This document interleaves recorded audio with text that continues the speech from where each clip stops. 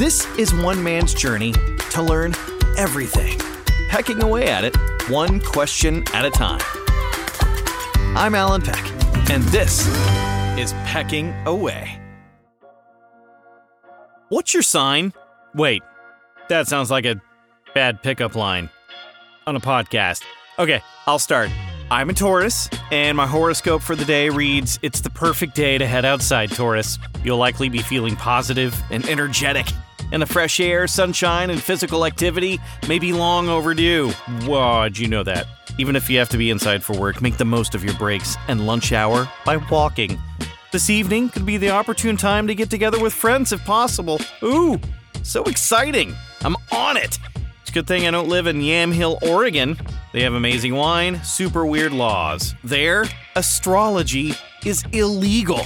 Next door in McMinnville, though, every May they have a UFO festival, including an alien abduction dash fun run. That's not weird at all. Totes legal. Oh, and speaking of bad pickup lines, don't you dare promise marriage in South Carolina. Not only is it super rude, but also super illegal for a man over the age of 16 to seduce an unmarried woman with the false promise of marriage. Hey, who's looking for Bigfoot? Don't worry, you can promise marriage to that guy all day long. Legend has it that old Sasquatch lives in the Pacific Northwest.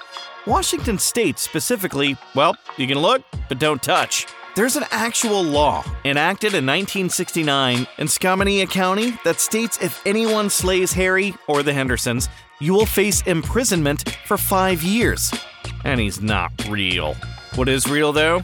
Cheese from Wisconsin. They've got that reputation for a reason. It's the law. It reads verbatim, "Cheese shall be fine, highly pleasing, and free from undesirable flavors and odors." Well, according to Wisconsin law, the space between my toes smells amazing. And where does cheese come from? Yep. And who doesn't love a good walk with their bovine friend? Just make sure you wrap it up by 1 p.m. if you're on Main Street in Little Rock, Arkansas. Oh, and you also have to take the bell off by 9 p.m.